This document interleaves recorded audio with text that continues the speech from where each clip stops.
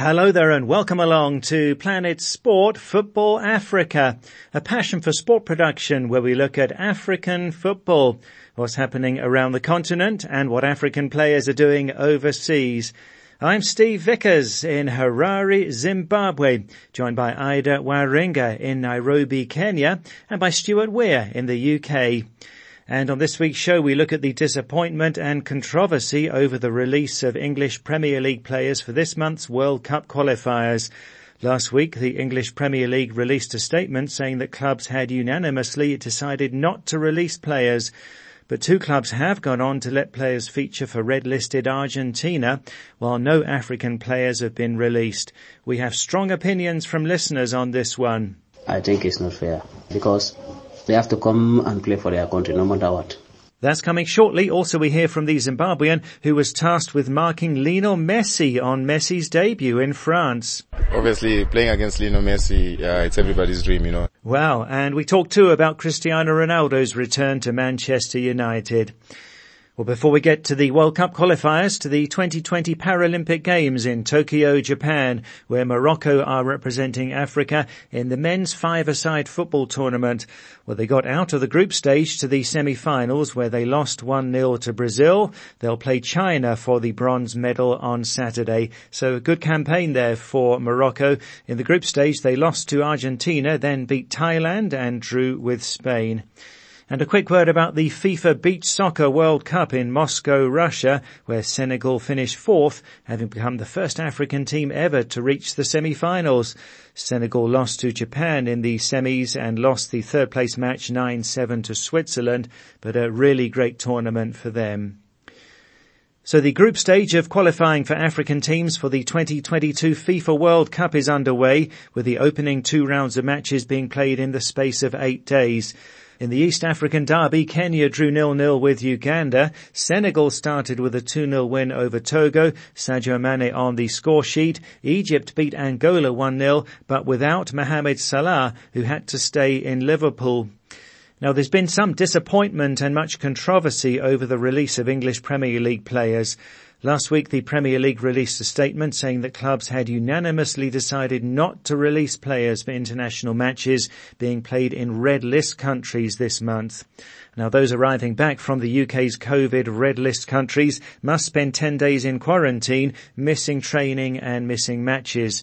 Now, the Premier League said they strongly supported the club's decision, applying to around 60 players from 19 clubs who are due to travel to 26 red list countries this month.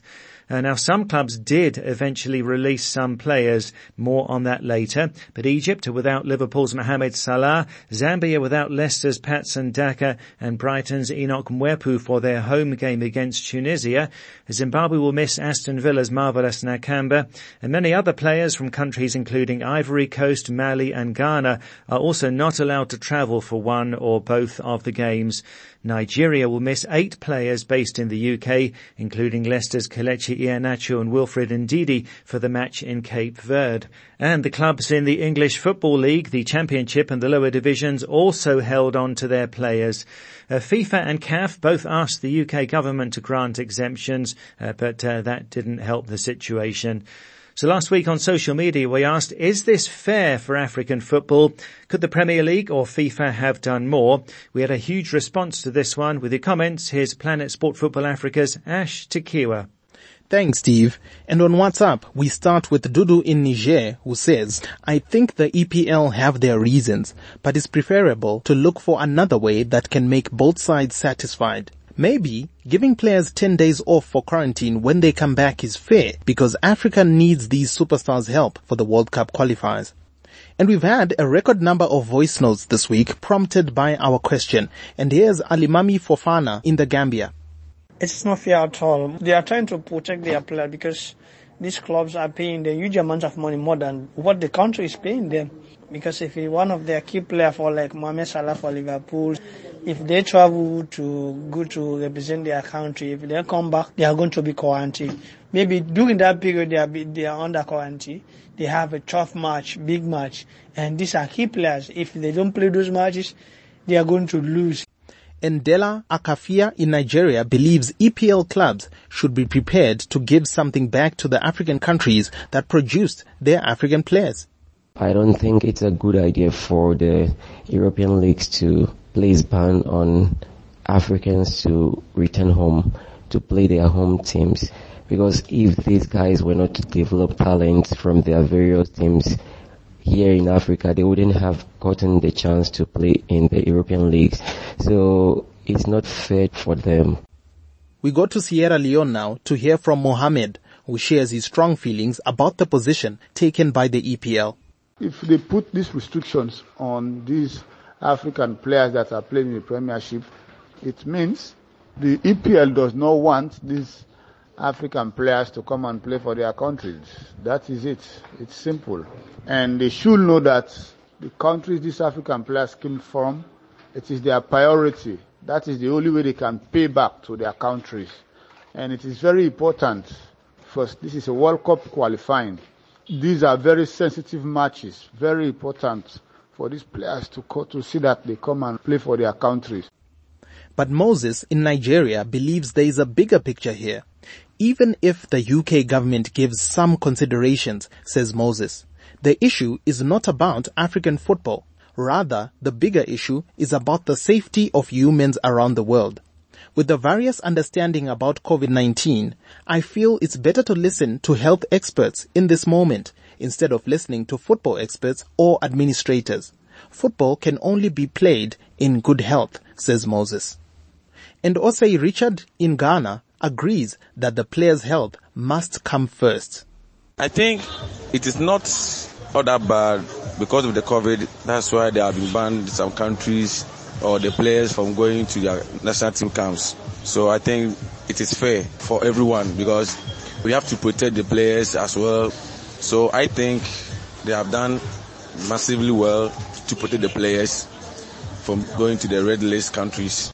Saidu Conte in Sierra Leone reminds us that the EPL's position is not only limited to players from African countries. Not only African, according to the report.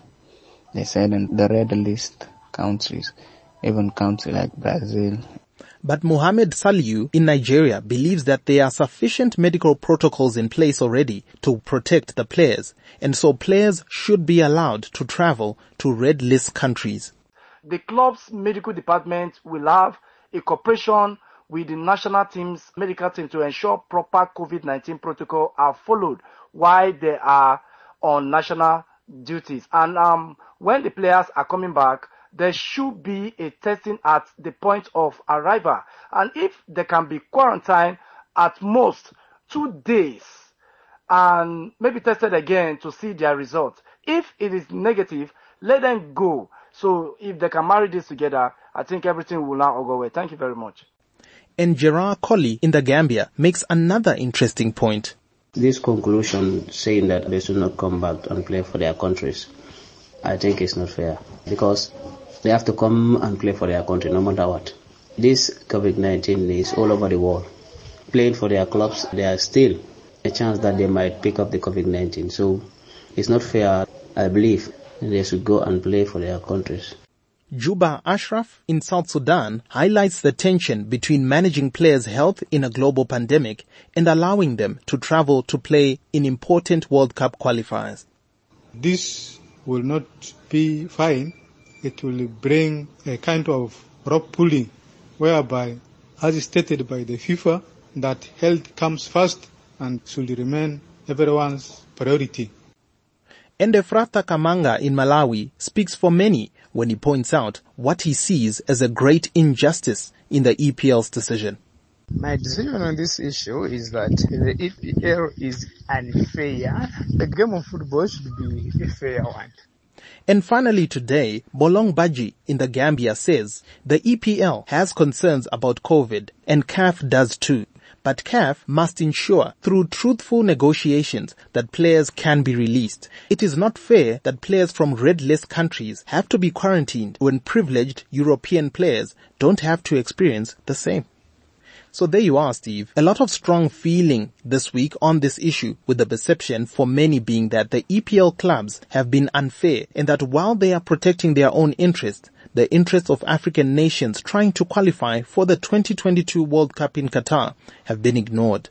Well, so some passionate views there. Now, we talked about this on the show last week, but the story developed further last weekend when Aston Villa and Tottenham both released players to play for Argentina, a country also on the UK's red list, with games at home, and in red-listed Brazil and Bolivia. Tottenham let Christian Romero and Giovanni Lo Celso go, while Villa released Emi Martinez and Emi Buendia, but didn't release the Zimbabwean Marvelous Nakamba. Well, this has caused outrage in Zimbabwe and in other affected African countries. Here's another voice note from Messi Ronaldo in Sierra Leone. I think for me it is very wrong because there are other countries thinking like Brazil and Argentina. Their players will be allowed, to go and play the friendly or the World Cup qualifying. I think it's really not fair. I think they should allow them to come to their country, to represent their country and to play. Because most of the players in Europe have been vaccinated. I believe not releasing them, it's very bad. So I'm appealing to the English FA to allow them to come, even to other countries like the Spanish FA or the Italian FA, to allow African players to come and represent their country. And then after the match, they flew back, to their respective club. I think that would be nice. Thanks there to Messi Ronaldo in Sierra Leone. So very strong views here, Ida. Is it double standards? South America getting different treatment to Africa in a few cases? Was it maybe a case of the players fighting hard to get released to play for their country? What do you make of this? This is a very different situation from what we discussed last week, Steve, because the developments then made it seem like a blanket decision, only for the latest to make it look very preferential. However, it does have to be said that most English Premier League clubs actually thought the decision was unanimous, only for some to strike deals elsewhere. So it does seem like a case of a few rogue clubs, Steve. And it is important to get the context, and a lot of this, if not all, was actually started or instigated at least by the whole Argentina-Brazil rivalry. Now, reports are that Brazil coach Tite had reportedly already selected 9 replacements for the players who couldn't make it from England, only to hear that Argentina had their players released from the EPL club. So, at least on the surface, this does look like Spurs and Villa went rogue. But, just what sort of precedent does this set? I mean, we saw Romero posting a picture on social media of the 4 of them smiling on a private plane, on the way to South America. Something that, look, I personally thought was unnecessary, given the times. And the domino effect as well, because many countries now justifiably feel very hard done by this recent turn of events. Many of those countries being African countries, Steve. And FIFA, who have been very quiet on this, by the way, may just impose sanctions on the players not released, including a 5-day ban that would see them miss the first league game after the break. Now, it would be a case of misplaced punishment, at least if you ask me, but maybe the EPL clubs do feel it might be the less of two evils. As for the Premier League's Red List Pact, as it's known, well, it's been plunged into total chaos, Steve, because the players you mentioned will actually feature in 2 World Cup qualifiers in Venezuela and Brazil, and at this rate, maybe even Colombia, all on the red list. Yes, so many questions on this. And let's finish off with a voice note from Lamine Fadera in the Gambia, who says it all comes down to the club versus country argument. Perhaps some of these clubs are really selfish that they wouldn't allow their players to come and represent their nation. But I think nationality comes first before club. And it's very important that they put all these things into perspective. FIFA and CAF, they have to intervene, because I think especially the world governing body should address this issue, because everybody has the right to represent your country, irrespective of either your club is paying your wages or so. But I think it's so unfair for countries like Africa, where most of these players rely on their foreign-based players to help them in a qualification round or even major competition. So I think it's so unfair, really. Yeah, thanks for that. That's Alamin Fadera, a listener in the Gambia. This is Planet Sport Football Africa, brought to you by Passion for Sport. Still to come, Stuart on the English Premier League, lots on the Ronaldo story, and what we can expect from the legend at Manchester United. You can follow us on Twitter at Planet Sport FA, and you can download our app and listen to the show anytime and access past programs in our archive. To download, go to the Play Store or the Apple iTunes App Store and enter Planet Sport Football Africa. Now, one very interesting transfer in this just-ended window is South Africa's Percy Tau, moving from Brighton in the English Premier League to join record 10-time African champions Al Ahly of Egypt. Now, Tau didn't get much of a chance at Brighton. He'll be reunited with coach Pitso Mosimane. They won the CAF Champions League in 2016 with South Africa's Mamelodi Sundowns. Now, Tau said on social media, "What's the point of me sitting when I'm not playing? Everybody wants to see me play. I want to play. My family wants to see me play." Quite a statement for Al Ahly to sign a player from the English Premier League, Ida. Absolutely, Steve. I mean, it was all the rave on social media for a while, and for good reason, you know.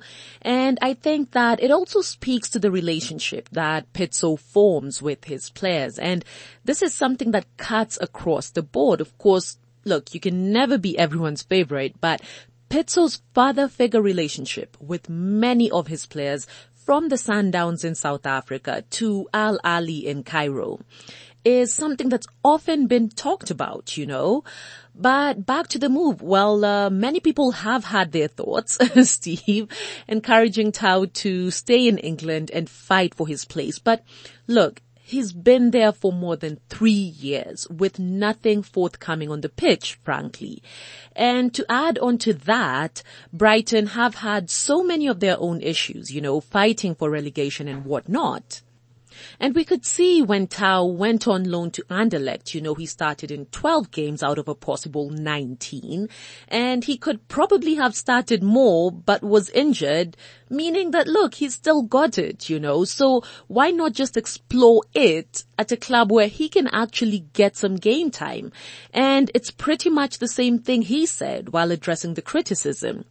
And look, it's not like Al Ahly is any run-of-the-mill club, you know. We're talking a club that plays in the FIFA Club World Cup, you know, against some of the world's biggest teams. You know, we're talking the Bayern Munichs of this world that, ironically, Steve, if you think about, Brighton would probably never get the opportunity to play against, you know. Well, the deal is said to be worth around 3 million euros, making Tau technically Al Ahly's most valuable player.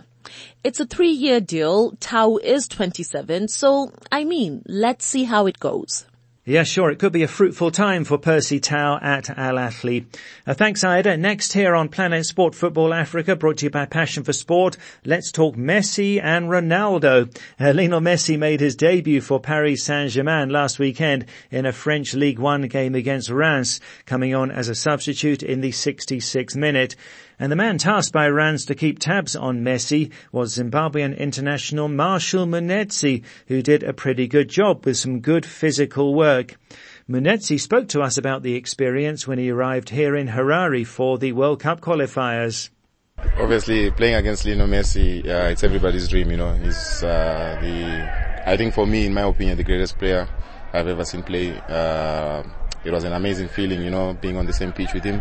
And also not only him, Paris Saint-Germain is a big club with some top players. So it was a difficult match for us, but it's also a learning curve, you know, that we can learn and progress as we are still young players growing. So we always try our best, you know, as a team to try and stay in the championship, try and fight for the Europa places, you know, the Champions League places. So it's not always easy, especially when you play teams like Lyon also. They're a top team, they have top players. So it's always an important phase for us to learn as players and grow.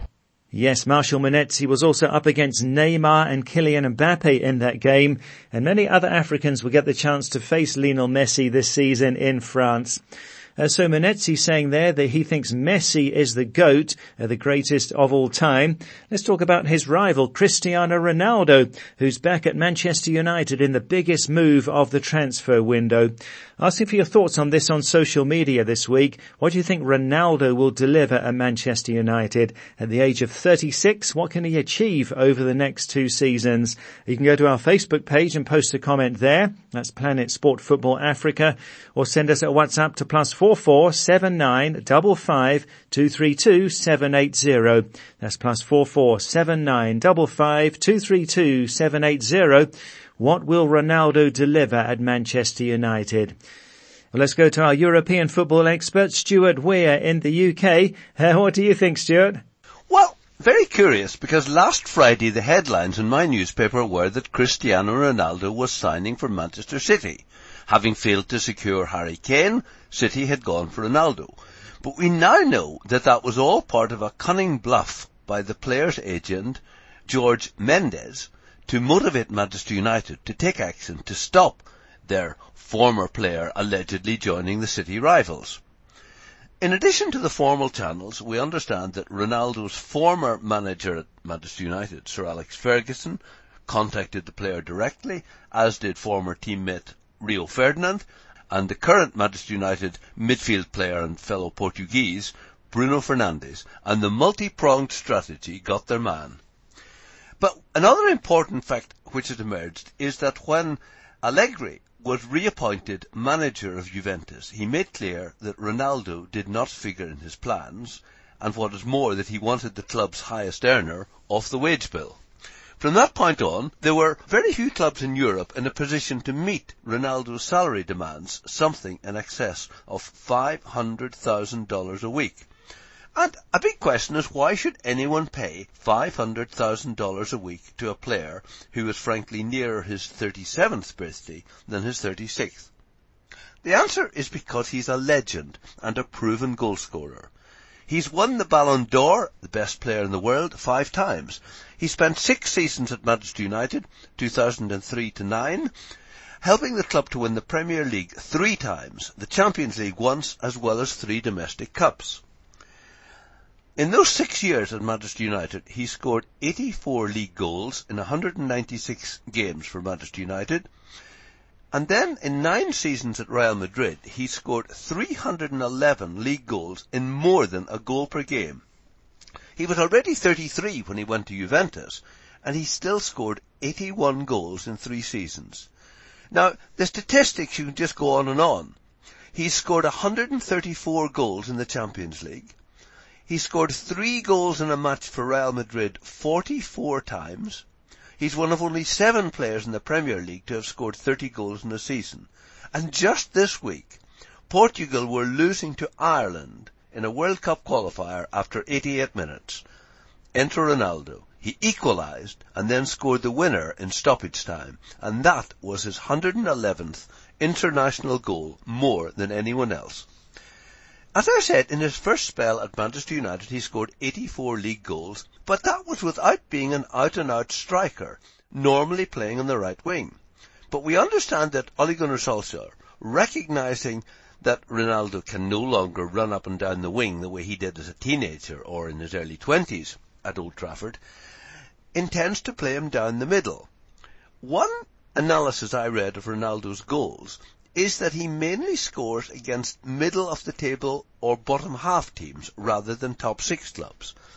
And Manchester United last season finished 12 points behind City, but they dropped more than 20 points in games you would have expected them to win.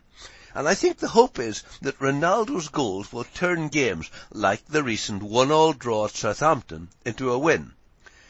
We understand that Ronaldo is costing United something like $27 million, but they've just sold Dan James to Leeds for $34 million, so that more than finances the deal.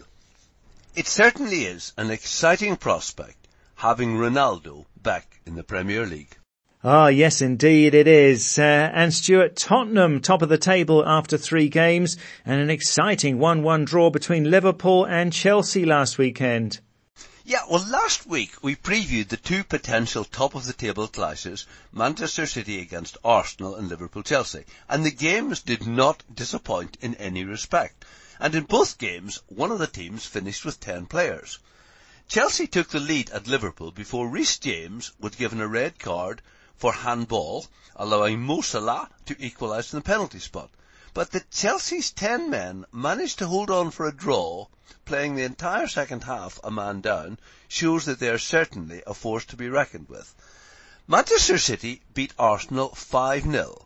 While Arsenal can point out that they played for 50 minutes with 10 men after Granit Xhaka was sent off for a reckless two-footed tackle, the reality is that Arsenal were already 2-0 down at that stage. But the question of red cards is certainly something that Mikel Arteta needs to address. This was Arsenal's 10th Premier League red card since Arteta became manager in December 2019. That's 4 more than any other Premier League club. It was also Xhaka's 4th red card in 5 seasons. It's not been a good week for him. First the red card, and now he's isolating, having tested positive for COVID. To make matters worse, while Arsenal are bottom of the league table with 3 defeats, no goals scored and 9 conceded, their North London rivals Tottenham are top of the table with 3 wins out of 3. Great start for Tottenham. Can they keep it going is the big question. And on the subject of Manchester City, confusing reports about Pep Guardiola's future. He was reported as saying that he would leave Manchester City in 2023, only for the statement to be denied later. Not sure what's going on there, Steve. Yeah, right. We'll keep on following that one then. And really tough for Arsenal fans, but I know that many are still saying they believe that better times will come eventually. And English Premier League referees have been told to have a higher threshold for fouls this season, meaning that some tackles that would have got a yellow card last season are now being allowed. And the Paul Pogba tackle on Ruben Neves just before United scored against Wolves last weekend was a controversial one, Stuart. Yeah, just before I talk specifically about Pogba, we have mentioned this lighter touch by referees and the lack of VAR interventions to enable the game to flow and making it better to watch. But not everyone seems to agree with this, because first of all, Jurgen Klopp and Ole Gunnar Solskjaer were both critical of referees. When Klopp's Liverpool beat Burnley, Klopp was so unhappy with some of Burnley's tackles that he said, well, if you like this sort of thing, you should watch wrestling, not football. You saw the challenges? It's like going back 10 or 15 years. Klopp then said, the message is to let the game flow, but nobody knows what that means. But interestingly, in that game, referee Mike Dean awarded 12 free kicks against Burnley, but showed no yellow cards.